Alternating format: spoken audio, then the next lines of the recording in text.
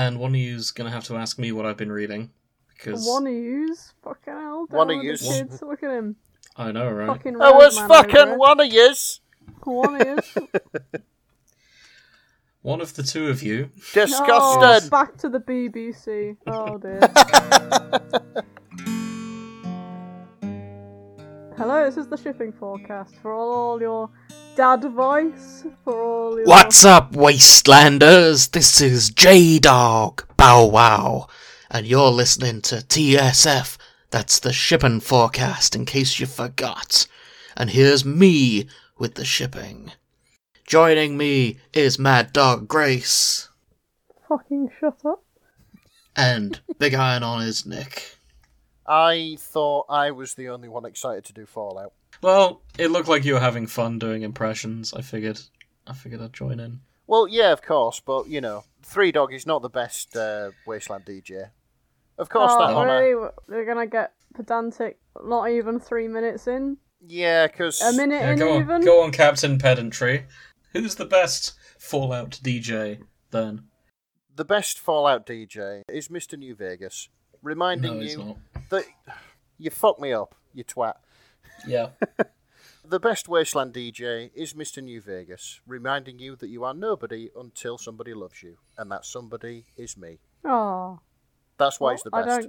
I have no idea what's going on, but that Next is seems quoting one of the other DJs in the Fallout games. Yes. Oh, I thought it was one of the new releases in the charts. He's Mr. Las Vegas in real life as well. Yeah, he is. Yeah. It's like an actual radio DJ in Las Vegas. Oh, right. They got so much right in that game. They carried so much stuff over from real life. That's alarming. What's the Super Mutant Radio in New Vegas? Oh, Tabitha! That's who I was thinking of when you said, oh, I know who the best one is. Yeah, okay, granted. Yeah, Black Mountain Radio's fucking ace. Black Mountain, that's the one. Yeah, I do like Black Mountain Radio. I don't think I could do a convincing impression of a Super Mutant. Then again, didn't do a convincing one of Three Dog. So, it'll do. I mean, I always knew it was you. It was a good effort, to be fair. If I'd remembered Black Mountain Radio at the time when I was planning this, I would have done that one instead. This is not a good precedent. We're not doing this for everything, I should probably say. Yeah, so you're getting it's spoiled. It's something that Fallout has very distinctive styles that we can rip off. Yes, you're getting spoiled these episodes, dear listener. Yeah. Yeah. We'll be back to our usual fucking trash quality next week. That said, we're going to have to redo Doctor Who at some point, and we could do, the really cheesy starts of Doctor Who when someone gets murdered and they scream and then it goes... Oh, that's... Dun, dun, dun, dun, dun. Yeah, we could do that. I was kind of hoping to do the theme tune a cappella. That'd make me really we'll be happy. doing the theme tune a cappella as well. Yeah. I'm not buying the rights to Doctor Who. God, I could do a lot better, though, and I hear they're looking for a showrunner, so, yeah, Chinball, if you're listening to this, first of all, I apologise for calling you Chinball. Second of all, I think I'd do a decent job. If you would like James from the Shipping Forecast to be the next showrunner for Doctor Who, please write in. Yeah, write in to, first of all, the fanshippingforecast@gmail.com, but also the BBC. Yes. And we can start a campaign. It'll be great. It will, actually, especially if me and Grace can go on as companions. What? Yeah, sure. I'm not spending my days running around the place and shit. I'll level with you, I'm casting Matt Berry as the Doctor. Can you just right out the bat. Can you just put me as the villain so I don't have to, run Grace... anywhere and I can just stand there or sit on the throne and be smarmy while I go, no, as I get liquidized or something. We'll put Grace in a Dalek. That's exactly what I was going to say next. Step 1, make me the Doctor Who showrunner. Grace can be Chief Dalek Operator. And Nick, I'm sure we can find you a Cyberman I can be Matt Lucas's understudy. Sure. Yeah, I'll bring... Okay. Here are my demands as showrunner of Doctor Who. Bring back Matt Lucas. Cast Matt Berry as the Doctor. Call it Matt and Matt. And just take a moment to picture Matt Berry as the Doctor. It's perfect. Yeah, it would be pretty good, I think. Who's Matt Berry? He's an actor. He's got a pretentious voice. I want him as the Doctor. Yeah, I would like that. And yeah, we'll get Grace as a villain. Somehow. Okay, write a half-decent Doctor Who script. How hard can it be? Well, you like Doctor Who, so it can't be that good. I don't like Doctor Who, so I could probably write a good one. It's just how it works. Cool. Okay, me and Grace will be joint showrunners, and... Hang on, this is shit banter, because it's got nothing to do with Fallout. Yeah, We're just stroking our own egos here. Objection. What? Okay, Fallout 2, you can find the TARDIS. Yes, you can. That is such a stretch. Come on. How is that a stretch? It is a stretch. It's a stretch. I'm looping us back either way. Maybe it's because we're having a fallout about Doctor Who at the minute. Safe. Grace is not impressed. Safe. No. I can feel the waves of contempt flowing through my headset right now. I would apologise, but I wouldn't mean it. Nick, do you want to ask me what I've been reading so we can get away from this menacing glare? Jim, what have you been reading this past 2 I'm weeks? glad you asked. I'm glad you asked. So, I started reading... It's a series of fics, actually. Ah. It's called Valentine and Vimes. And I say started because at the time of recording, it is 700,000 words long. Wow, that's dedication. Which is roughly 10 Harry Potter books. Ooh. It's a lot. I don't know how that's a metric, because the Harry Potter books got bigger towards the end. I know, right? I didn't think that metric through. Hang on, I've got a different metric. It's roughly 700,000 words. Yeah, that's a pretty good metric considering it's written on the top of the fic. It is almost as long as the Bible. Wow. Yeah. If they write 70,000 more words, they've caught up with the Bible, which was several people over a long time.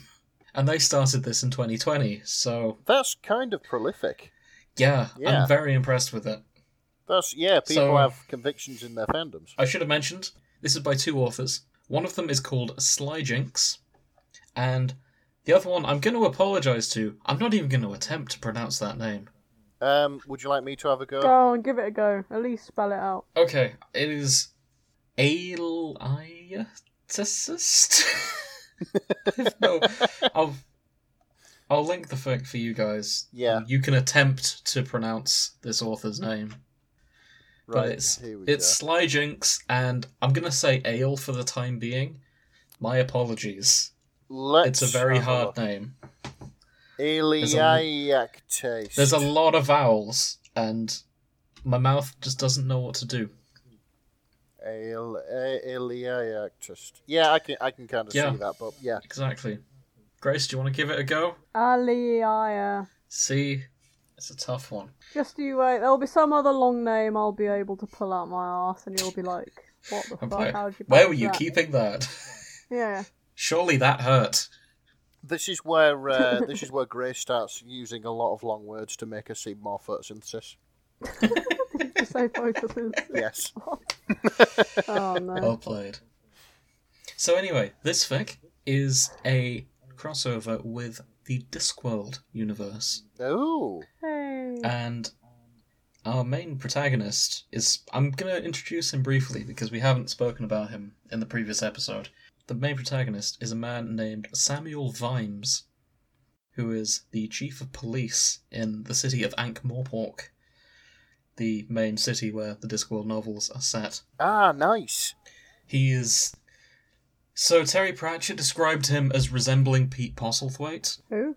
I personally think, and this is probably going to be a more internationally recognised name, I reckon Christopher Eccleston would be a fantastic casting choice for Sam Vimes if they ever made a live-action Discworld about the guards, which they haven't ever done, and I don't think they ever will.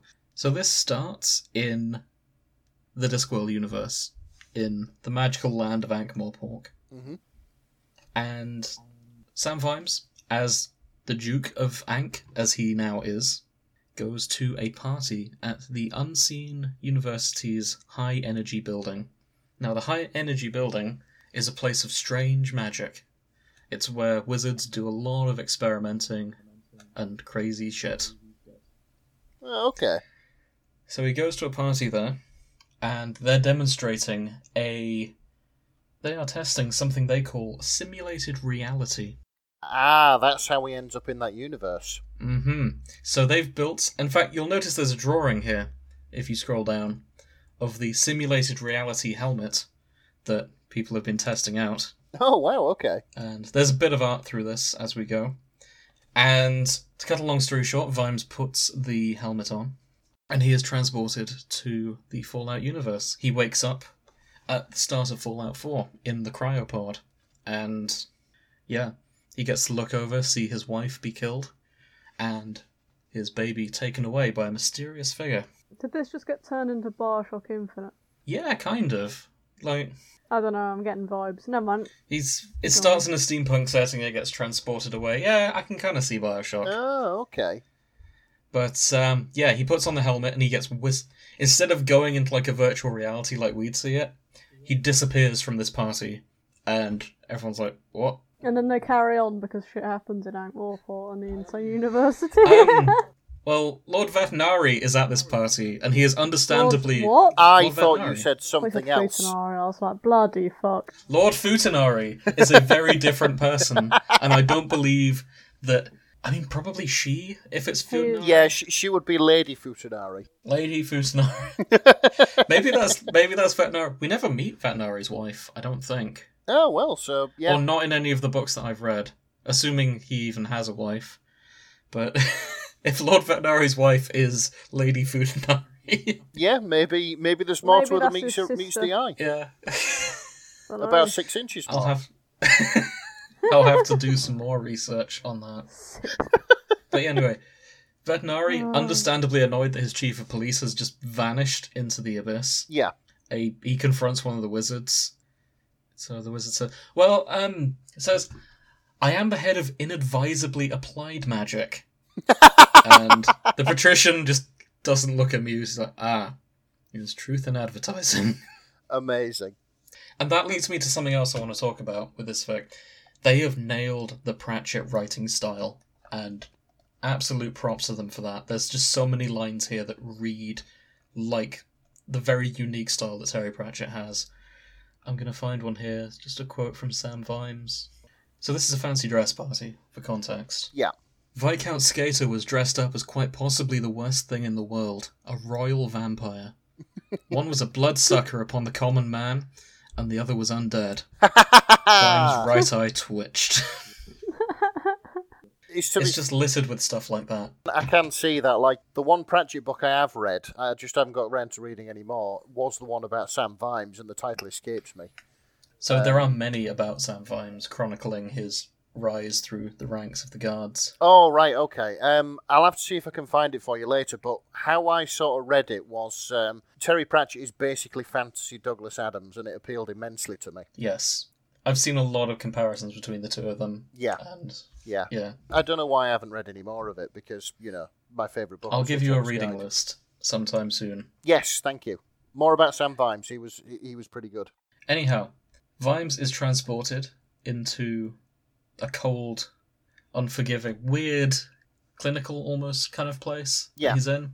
It's the chamber from Vault 111 where you get cryogenically frozen. Ah, yes, yeah. And he wanders around a bit. This more or less goes the style of Fallout 4. Like he finds himself wearing this weird light tight blue jumpsuit, and he picks up this miniature computer thing that he doesn't quite understand. He kills some cockroaches. Radroaches. They're actually called magically mutated insects that could sometimes be found in areas around the Unseen University, or sometimes called fountain buggies. Okay. Is how Vimes interprets what they are. Oh, fair enough. They translate a lot of the language, because this is all from Vimes' perspective. Yeah. And he has no idea what's going on. There's talk about the Red Menace, which seems to be a calcuminous anti-Agatean sentiment. Then Vimes found a skeleton of what seems to be a dead wizard. So he sees scientists as wizards, all that kind of thing. This looks really enjoyable to read. I mean, I have a feeling that I may have to read this myself if I get time. I think step 1 is read Terry Pratchett, so you appreciate the references. Yeah, fair enough. Then step 2, more Fallout. Yes, always more Fallout. So he runs into a golem as well, and which is of course Codsworth. And he's kind of confused. Like, some of the words Codsworth is saying doesn't make sense to him. Like, Codsworth mentions the Earth. The golem said the Earth. Like a sensible being would say the disc. What? What's going on? And he sort of gradually adapts to the situation as he's up there. Oh, I should mention, he is definitely very sad about the fact his wife has died. Because he sees his wife die in the other pod, like you do in the Fallout games. And yeah, that was explained. He believes that is the truth as to what has happened. And that will come up later. So I will point out, one of my favourite lines is here. This is from when he's in the vault and he's sort of searching. He's sort of gathering up equipment like you do in the game. He searched the body, ultimately concluding that the man had been murdered, likely by the mutinying vault staff. God, he couldn't exit one building without finding multiple murders. People frequently depressed Sam Vimes, though they did not surprise him. Very true to life. Excellent. Yes. Which is very, on brand for Sam Vimes. Depressed, not surprised. Yeah. Very true to life. Which is very, on brand for Sam Vimes. Depressed, not surprised. Yeah. That's the that's the impression I got from the Pratchett novels, or novel. So I can't find the exact line, but he concludes that while he had the virtual reality game playing, the wizards just got out of hand at this party and sparked a new magic war that destroyed the disc. And that's what he's wandering around in right now. He hasn't figured out that this is the game. He's just like, oh, the wizards finally snapped. Maybe it was over football. He doesn't know. Either way, it got out of hand, and the wizards destroyed the disc. Yeah, I found it. That seems likely, to be honest. I found it, yeah. He wondered why. Maybe the bugger-up university sorts had defeated Unseen University at a game of foot the ball. Couches had been burned, tensions had flared, and yes, indeed, Sam Vimes thought that those bastards, those maniacs, had blown it all up. Yeah, so, that's exactly it.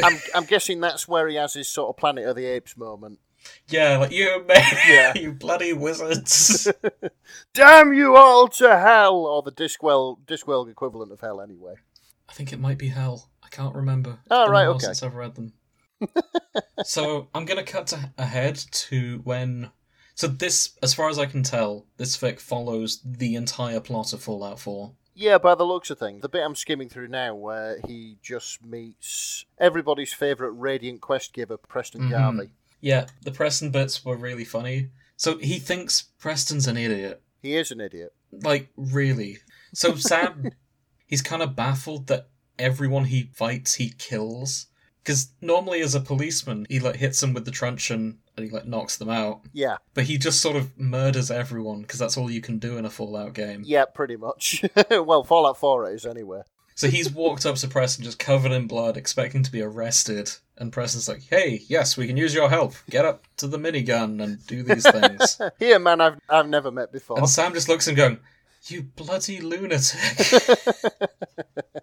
Which I really liked. I mean, yeah, it's kind of a thing. It's like, oh, a man I've never met before. Here, have some power armor and a fucking minigun.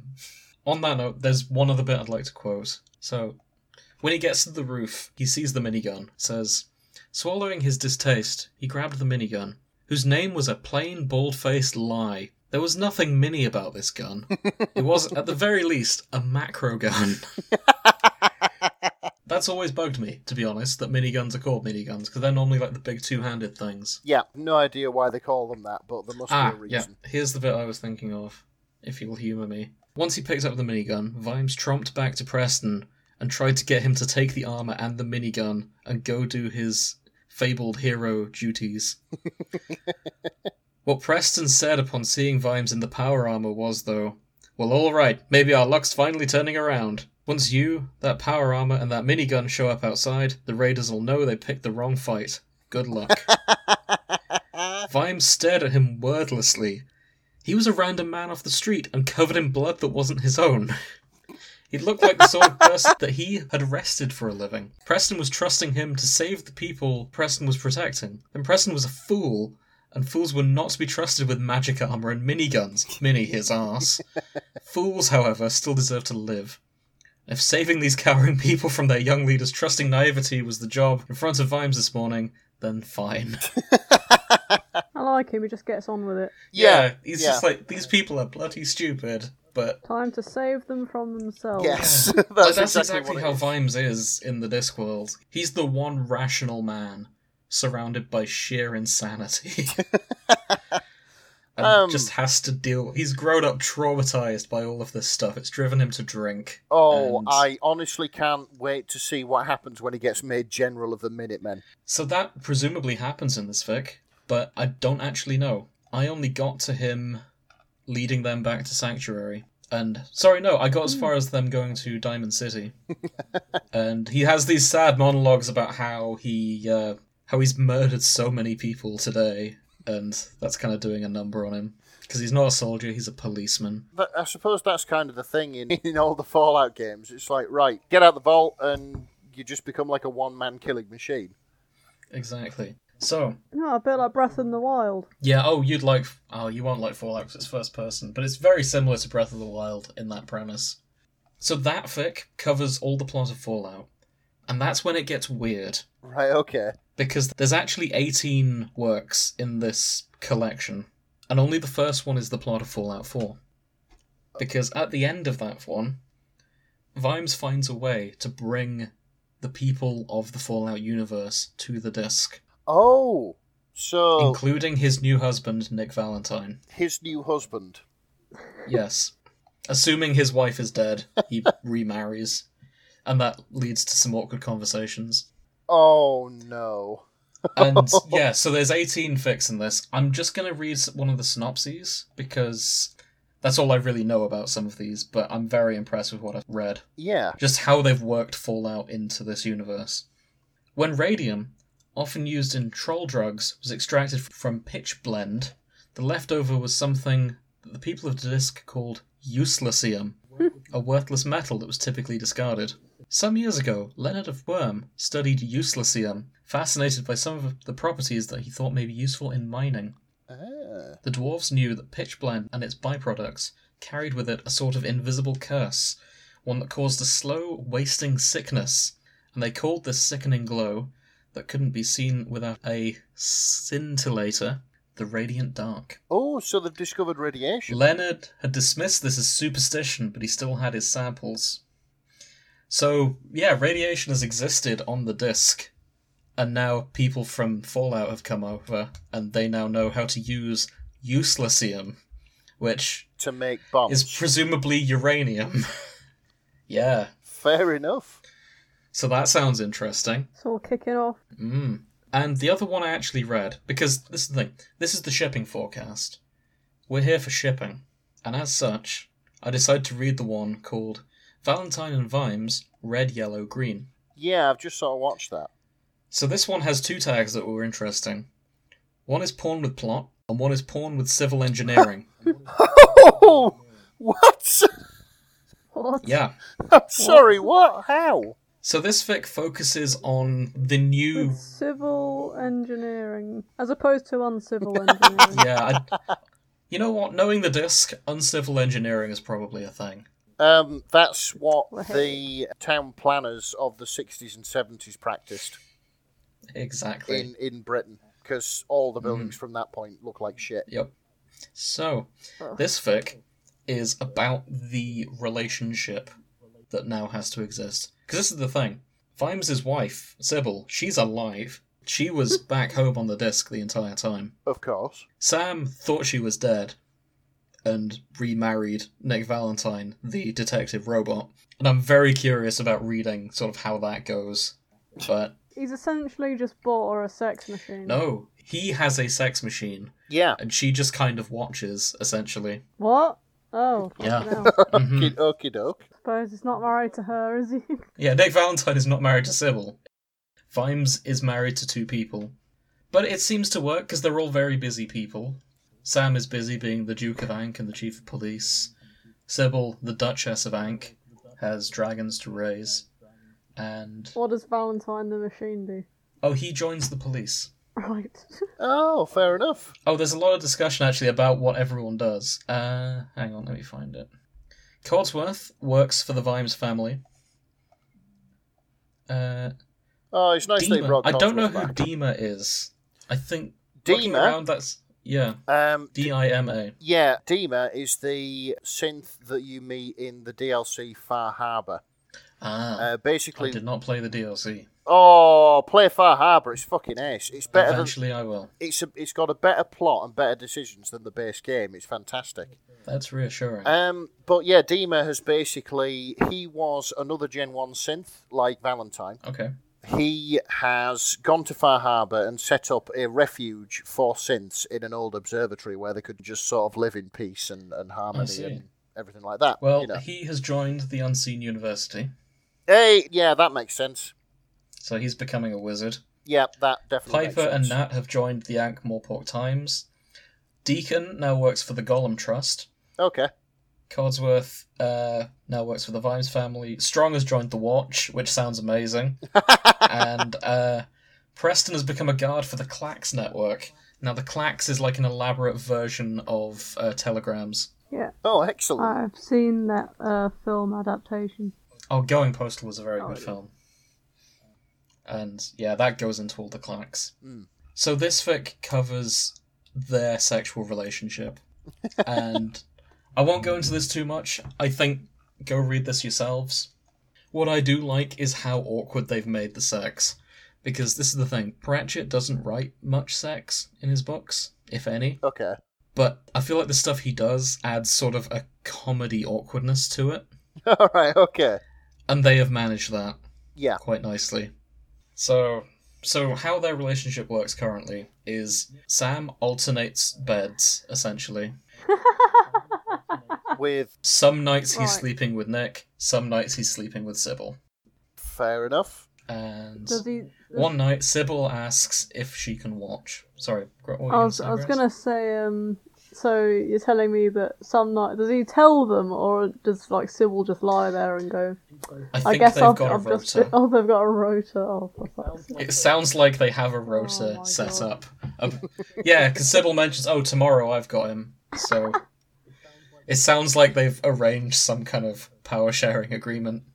Fuck's sake. Amazing. And yeah. Yeah, this is really impressive. How they've built this sort of universe in amongst two universes. Yeah, I'm very impressed. Yeah. But I do like that they've managed to do period-appropriate homophobia, but not in a way that's offensive. Oh, okay. How do you mean? So, one day, Sybil asks if she can come and watch Nick and Sam do their thing. And Nick moved down between Sam's legs and grasped his half-hard shaft. He sealed his lips around the crown. Sybil scolded, "Sam, you can't do that to the poor man." Sam gave Sybil a strange look. Sybil sniffed. "It's degrading." Sam asked Nick, worried, "Do you feel degraded, Nick?" Nick reluctantly took his mouth off Sam's cock. "No." It's that sort of thing. Like, she's very sort of snooty and old-fashioned about it. Like, that's not what two men should be doing. And they just kind of So Sybil is a very old-fashioned woman as well. Like, she's a duchess. Okay. I think it sort of fits Sybil's personality. Do you think that's homophobia, or just her being sort of like, it should only be missionary? Yeah, homophobia is the wrong word. So she didn't even think it would be missionary, if we read later on. Oh.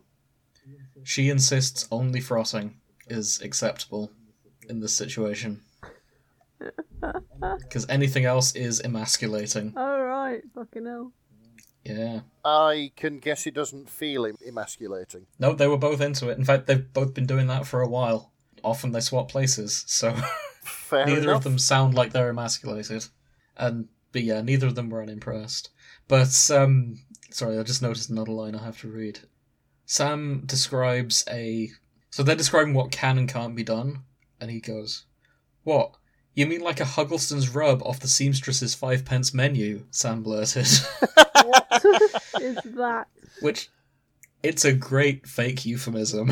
Yeah. The Huggleston's rub off the seamstress's 5-pence menu.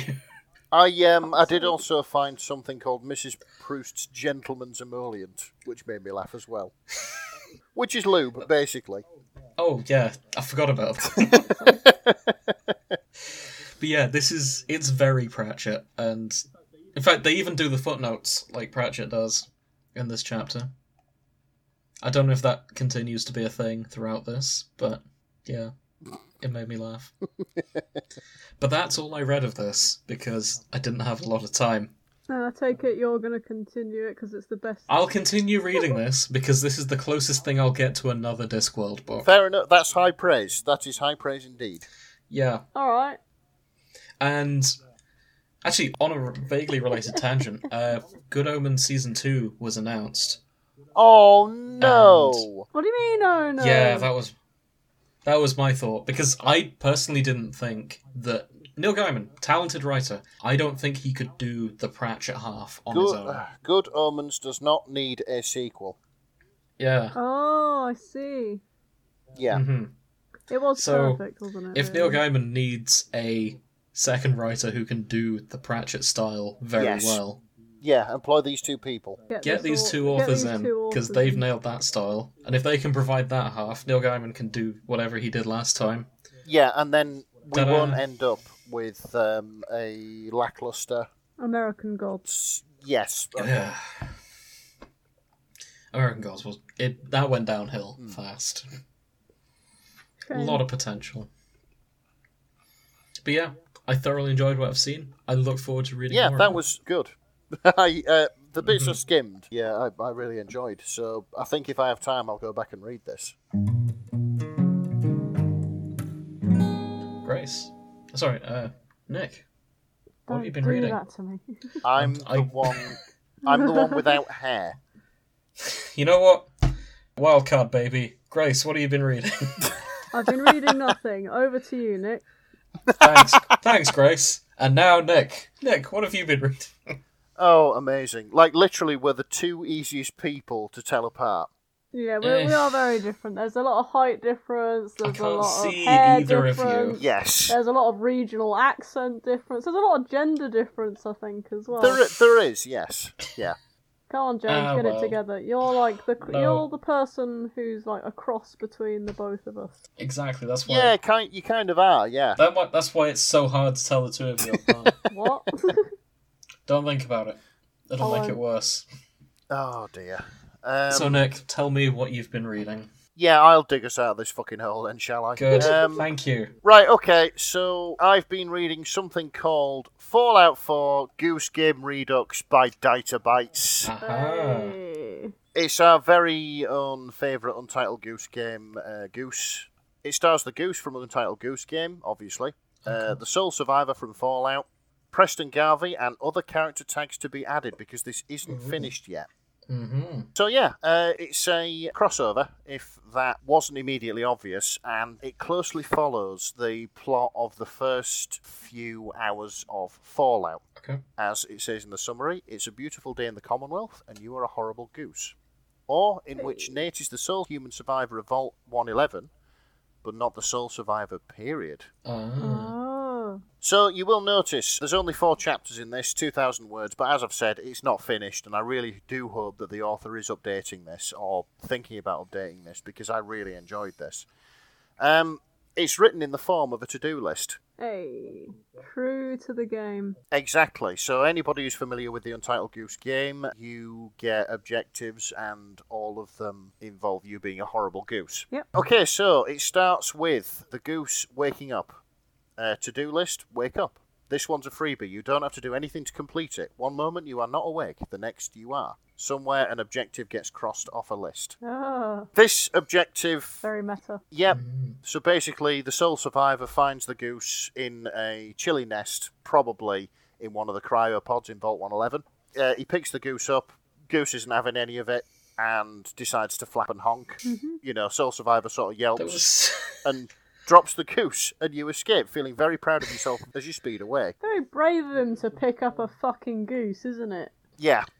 Does he not know what a goose is? I know, this is what sort of confused me. It's like in the Fallout games before the bombs drop, do they not have geese over in America? They got them in Canada, which is close enough. Well, yeah, but a Canada goose is not the same... If you've got a problem with a Canada goose, you've got a problem with me, and I suggest you let that marinate. Some people will find that funny.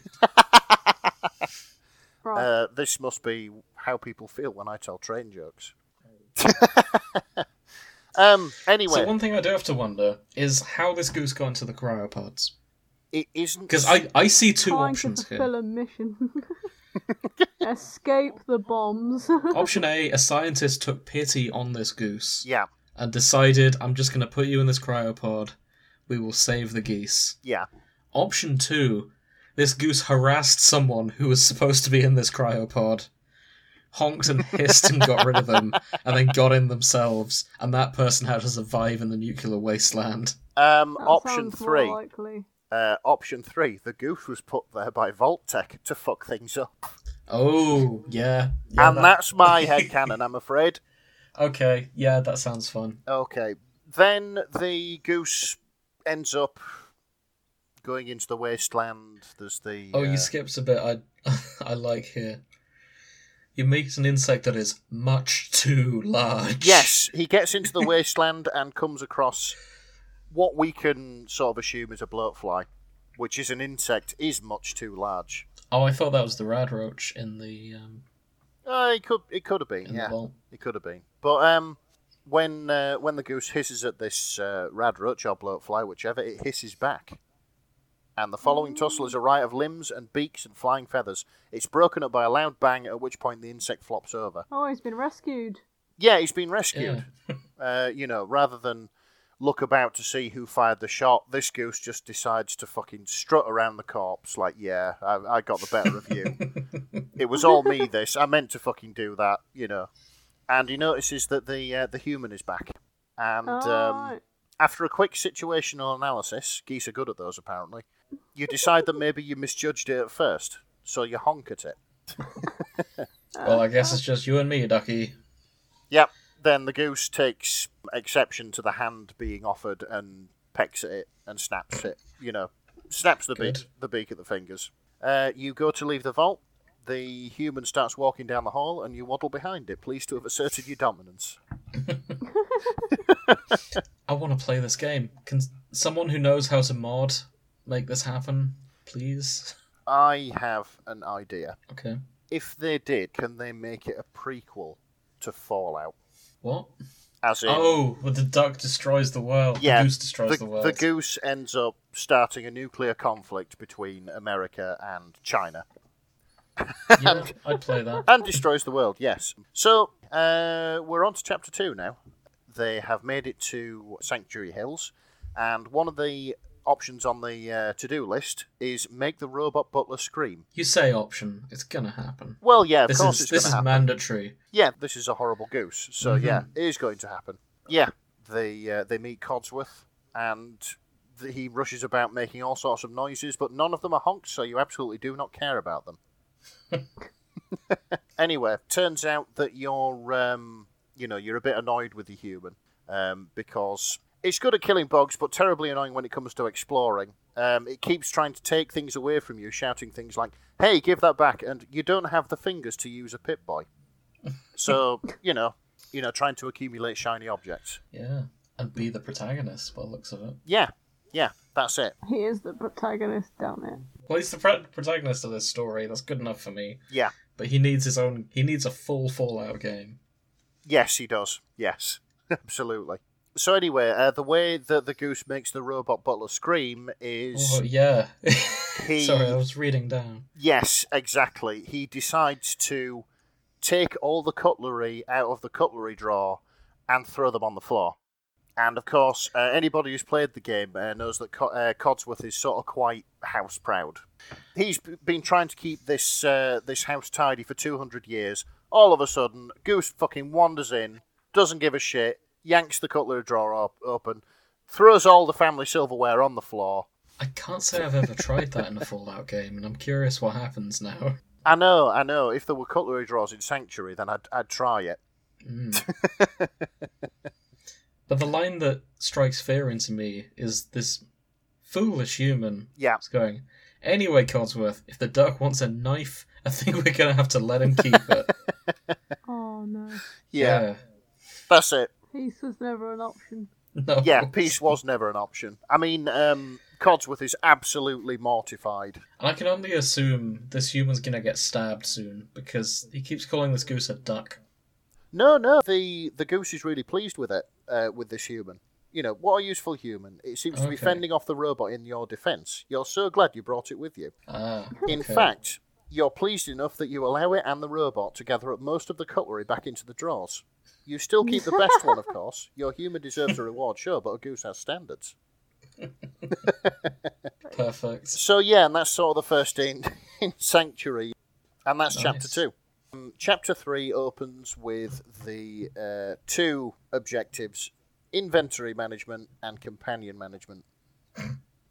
So the goose is wondering why the human spends an inordinate amount of time inside his old house. He finds it quite boring. You know, the human's wandering around, staring at the broken crib, listening to recordings of other human voices, and quite frankly, the goose just has better things to do than observe as this human Agreed. grieves over the loss of his wife and child. I mean, I skipped that bit in the game. But that's fair enough, I suppose. Like most of them, they were like, "Oh yeah, we're off. We're not going to fuck about with this."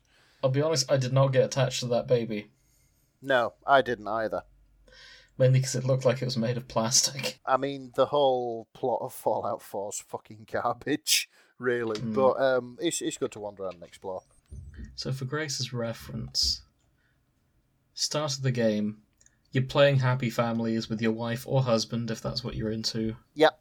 And if this you're a is... straight woman, okay. Yeah. Yeah, you have to have a husband or a wife and a baby Yes. Okay. in Fallout. And this is what the baby looks like. And everyone's just acting like... Jesus fucking Christ. Yeah, It doesn't have any legs. yeah. And everyone around you is sort of like, oh, protect this baby. And the It's whole got a plot of the square game is mouth. like, you've got to find this baby. And It doesn't have a shadow. I was convinced the plot twist of the game was going to be Murder your baby it. was a robot all along. Yes. And it wasn't. That wasn't the plot twist. No, it No, wasn't. it's It just absolutely graphics. wasn't. Yeah. No, everyone else looked quite good, to be Yeah, honest. yeah, to be for its fair. What day. happened with this child? And then the child just looks wrong. Do you know? I mean, to be fair, all babies look a bit wrong, but like hormones lie to you, don't they? If you're the parents, anyway. Like if you're a relative, you're looking at it going, Jesus Christ. You know the expression only a mother can love. Like, that's fucking. Well, that's exactly what That's Sean that from baby Fallout all 4 over. Yes. is exactly. Absolutely. So yeah, I spent the whole game thinking the plot twist was you were never supposed to be attached to this baby. And then it turned out, no. That was your child. You were supposed to be attached to this baby that you end up killing at the end of the game. Anyway, let's What? move on. You end up killing the baby. Yeah. Yeah. How Through a come? long and He's a convoluted. bastard. Yeah, he turns out to be a bastard. Okay, Nick, what happens in the rest of this fic? Oh dear. Yeah, we're near the end now of our sort of skewering of this fucking masterpiece. But anyway, they're off to Concord, which is one of the first sort of places where you go after you finish with Sanctuary Hills. And of course, one of the first objectives is go on a museum tour. Okay. Okay. Because of course that's where you go to rendezvous with Preston Garvey and your sort of first group of settlers, which set up in Sanctuary. Spoiler alert, by the way. That was in the trailer, it doesn't count as a spoiler. Of course, I suppose. Okay, so yep, you're off to Concord, and you're getting a bit pissed off with your human because he's not helping you sort of navigate the ruined buildings. Your human's far too distracted by the other humans in the distance. Maybe it's because they're shooting at each other. Of course. And it turns out that all this time, the sole survivor's been trying to sneak up on the group of humans that have been shooting at each other. And the Okay. goose is just like, nah, I'm just going to honk and flap. And basically, Fear me, bandits. yep, let everybody know where you are. Sweet. So, they come upon a security gate. And, they, of course, everybody knows in the Fallout universe, you can pick locks with bobby pins and things like that. But where are the bobby pins, you may ask? It turns out that the goose has the bobby pins. Of course. You nick them about half a moment after the human grabbed them because they looked interesting. Mm-hmm. So, yeah, you... Sorry, I can't help but notice experience emotional growth is the next objective. Yep, I'm coming to that. I am absolutely coming to that. Experience emotional. Yeah. Yes.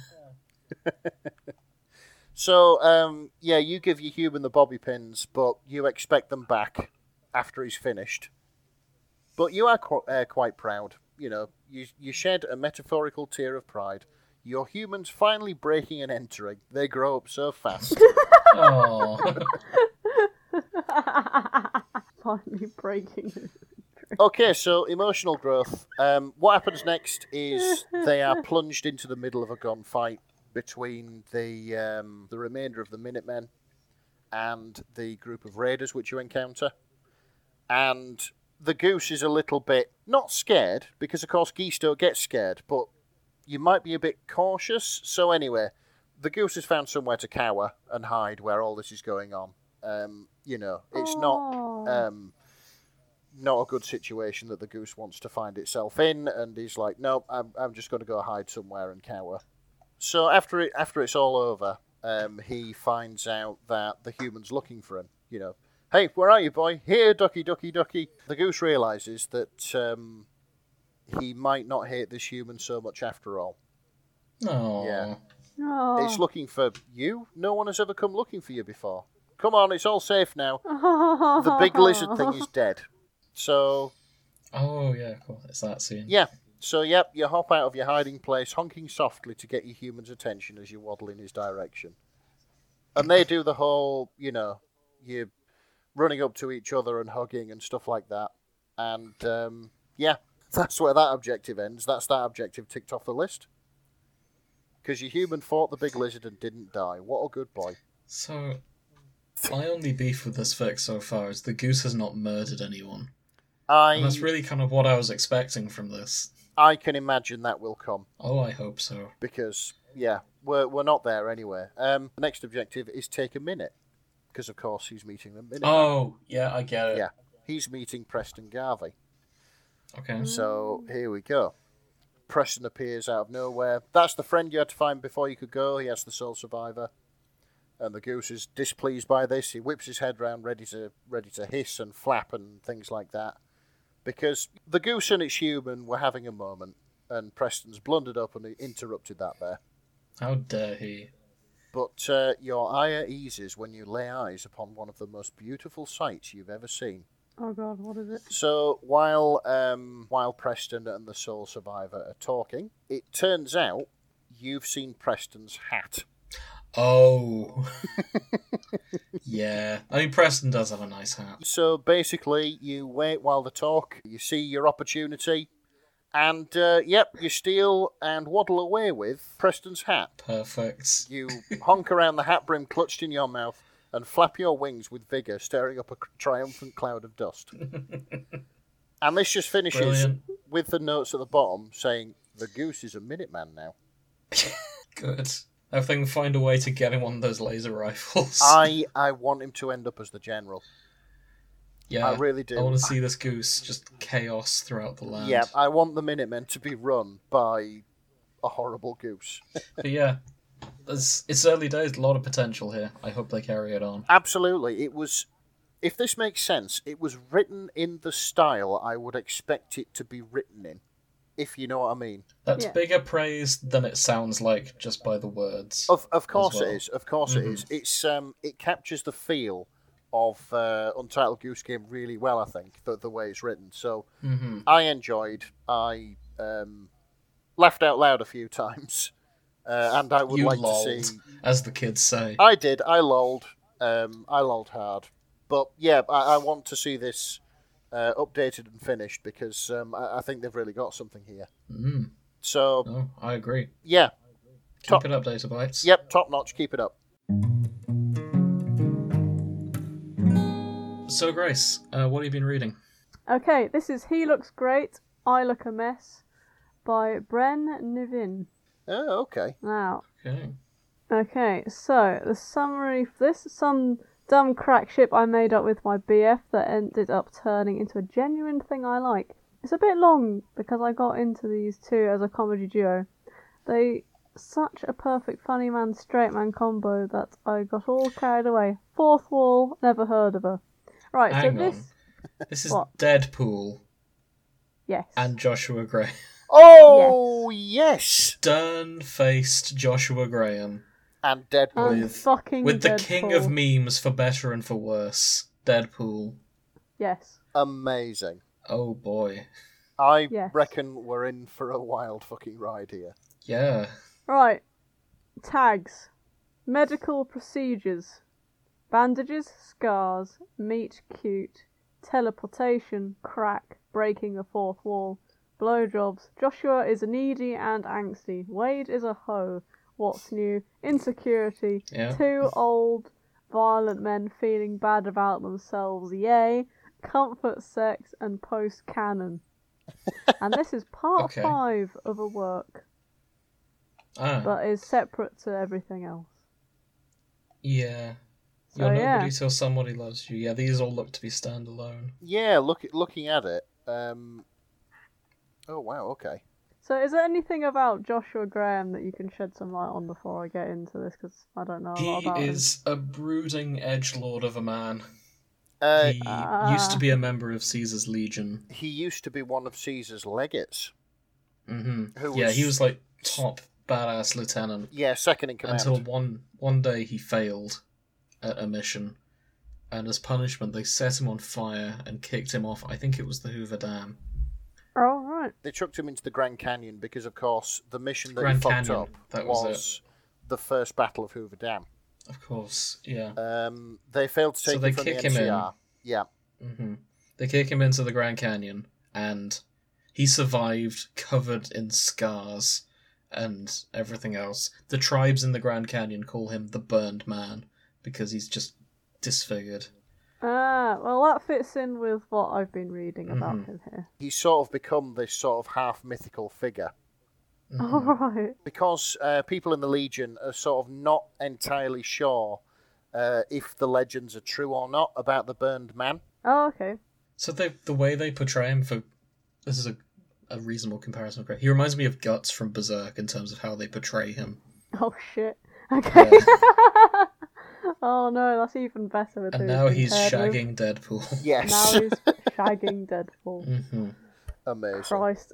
Okay, this makes it even better. But, okay, so we begin with Joshua travelling through the desert. He finds a shack that's in relatively good nick.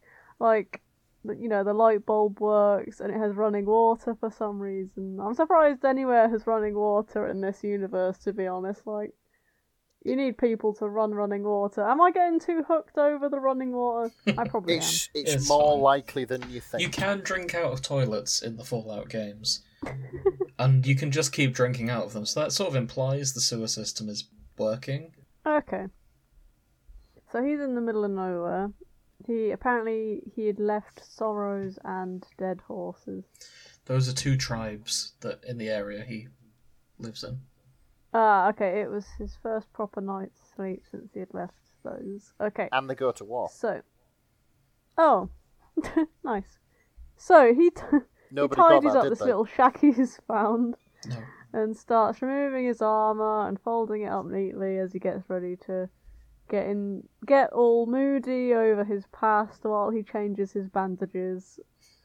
And so he's washing his very heavily scarred skin and redressing them, absolutely butt naked in the shack, when damn dude, you look almost as bad as I do, comes from the fucking shadows of the shack. Right? Perfect. Yeah. Excellent. Excellent. So, naturally, Joshua grabs his .45 and fires a hole through whoever just said it. Followed by, hey, that hurt. Hang on, let the cat out. Go on then. Oh yeah. Right. So he had shot this guy in the lung, so how the hell was he up and about?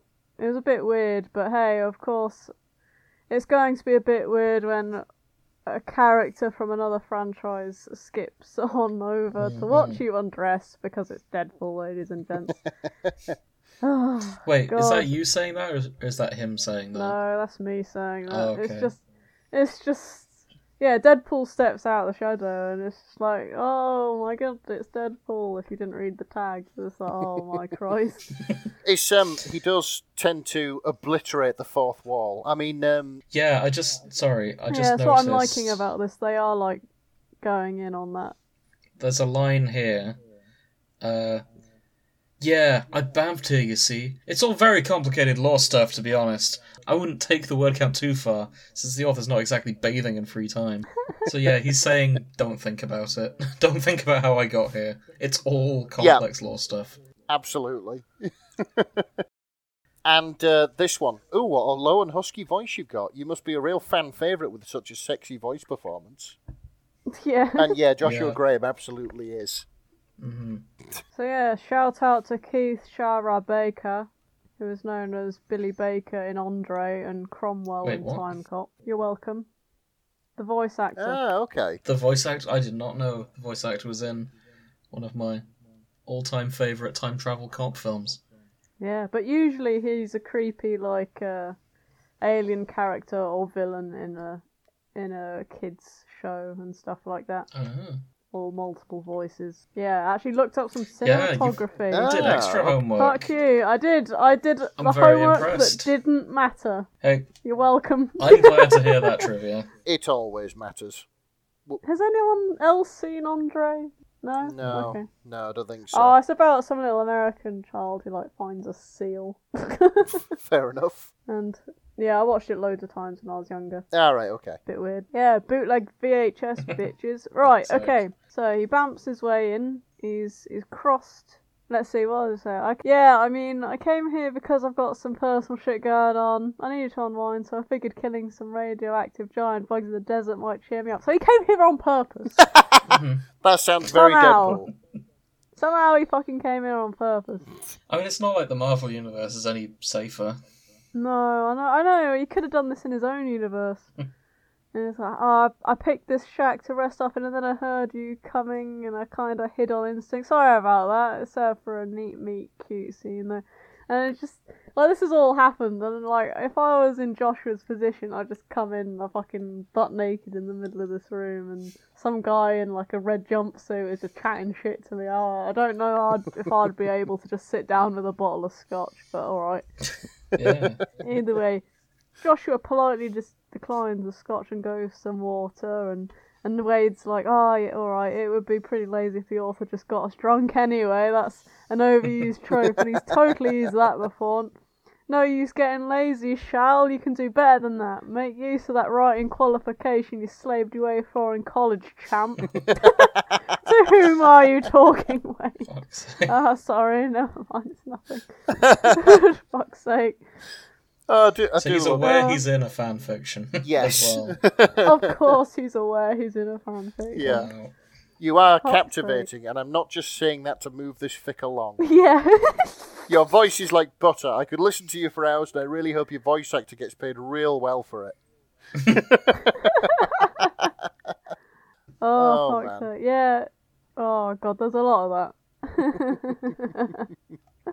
Either way, the poor guy doesn't really know how to take this at the moment, but, like, it's been a long time, so he's not going to say no. Especially with all the attention he's getting.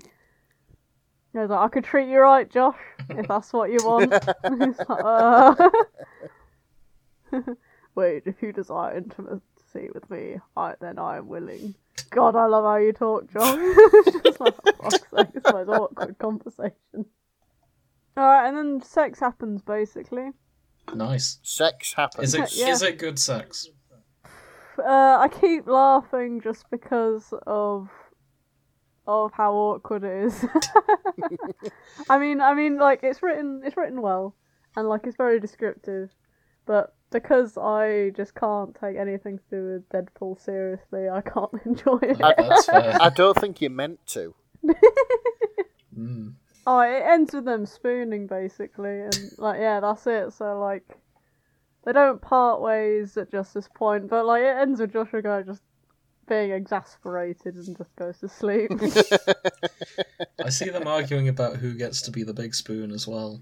No, Joshua just lets him be the big spoon. Oh wow. That Yeah. I Yeah. bless him.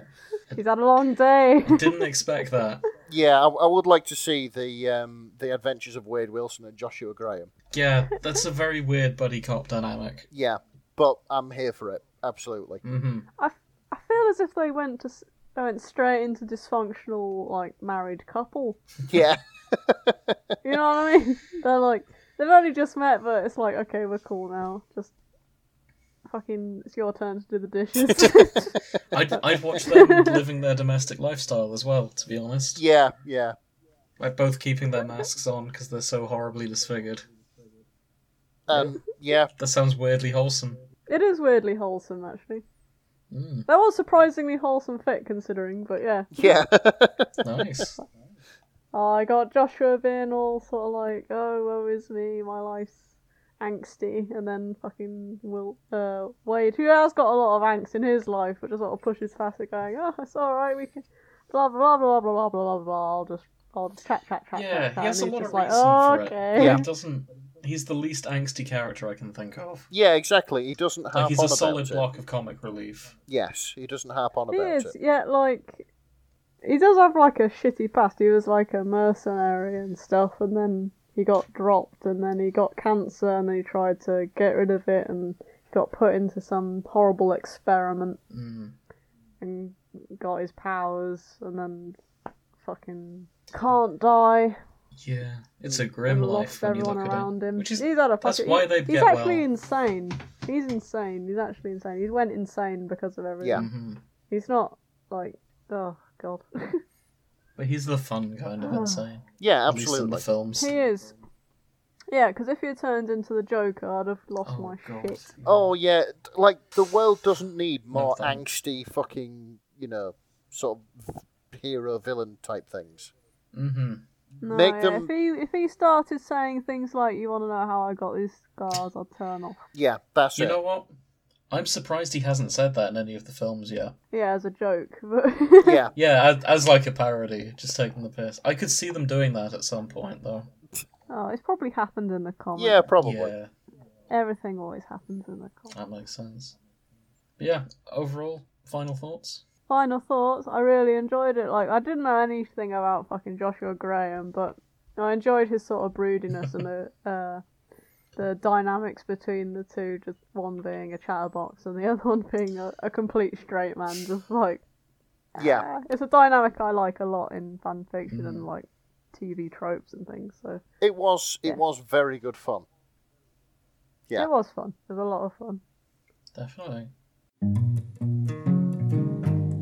So, Grace, now you've seen some of the Fallout world, Hmm. do you plan to continue looking into this, or, What do you mean? I mean, Do you want to play the games? My thoughts on Fallout is that I probably didn't give it enough credit, but it's still not enough for me to actually play it. yeah, that's fair. Because even though I think it sounds really good and well thought out, I can't. It's just fucking graphics are shocking. That's fair. I mean, there are a lot of mods to change the graphics and make them look fancy and different. Why didn't they do that in the first Because place? often the fans have to fix things. Yes. Which is why fan fiction exists in the first place, to give better endings for things. That's yeah, true. of course. The mods are fix for Yeah. a lot of the Fallout games. What is a mod if not a way a fan has improved an original fiction? That's true, but they still put Thomas the Tank Engine in Breath of the Wild. And Yeah. Skyrim. You can probably put Thomas the Tank in. There's probably a fic about Thomas the Tank Engine in Breath of the Wild if we look out there hard enough. Oh, maybe. There are fics about Maybe anything that's and what everything. we'll look for next time. What, Thomas the Tank Thomas the Engine? Tank Engine in Breath of the Wild. And if anyone out there has seen that, write in to thefanshippingforecast@gmail.com so that I can read it. Yes, And- we would like to know I would kind of like to read that, to be honest. about how a railway locomotive gets about in a world where there are no railways. Mm-hmm. There are railways and Oh, Zelda, okay. Yeah. But yeah, like a spirit trap. We're not actually covering that next time, probably. But maybe later. Maybe in the future. Yes. But in the meantime, I hope you enjoyed us talking about Fallout. It has been a little bit self-indulgent, but I'd like to think we all had fun. Join us next time when we continue being self-indulgent, because to be honest, the three of us pick our topics and we do what we want. Yep.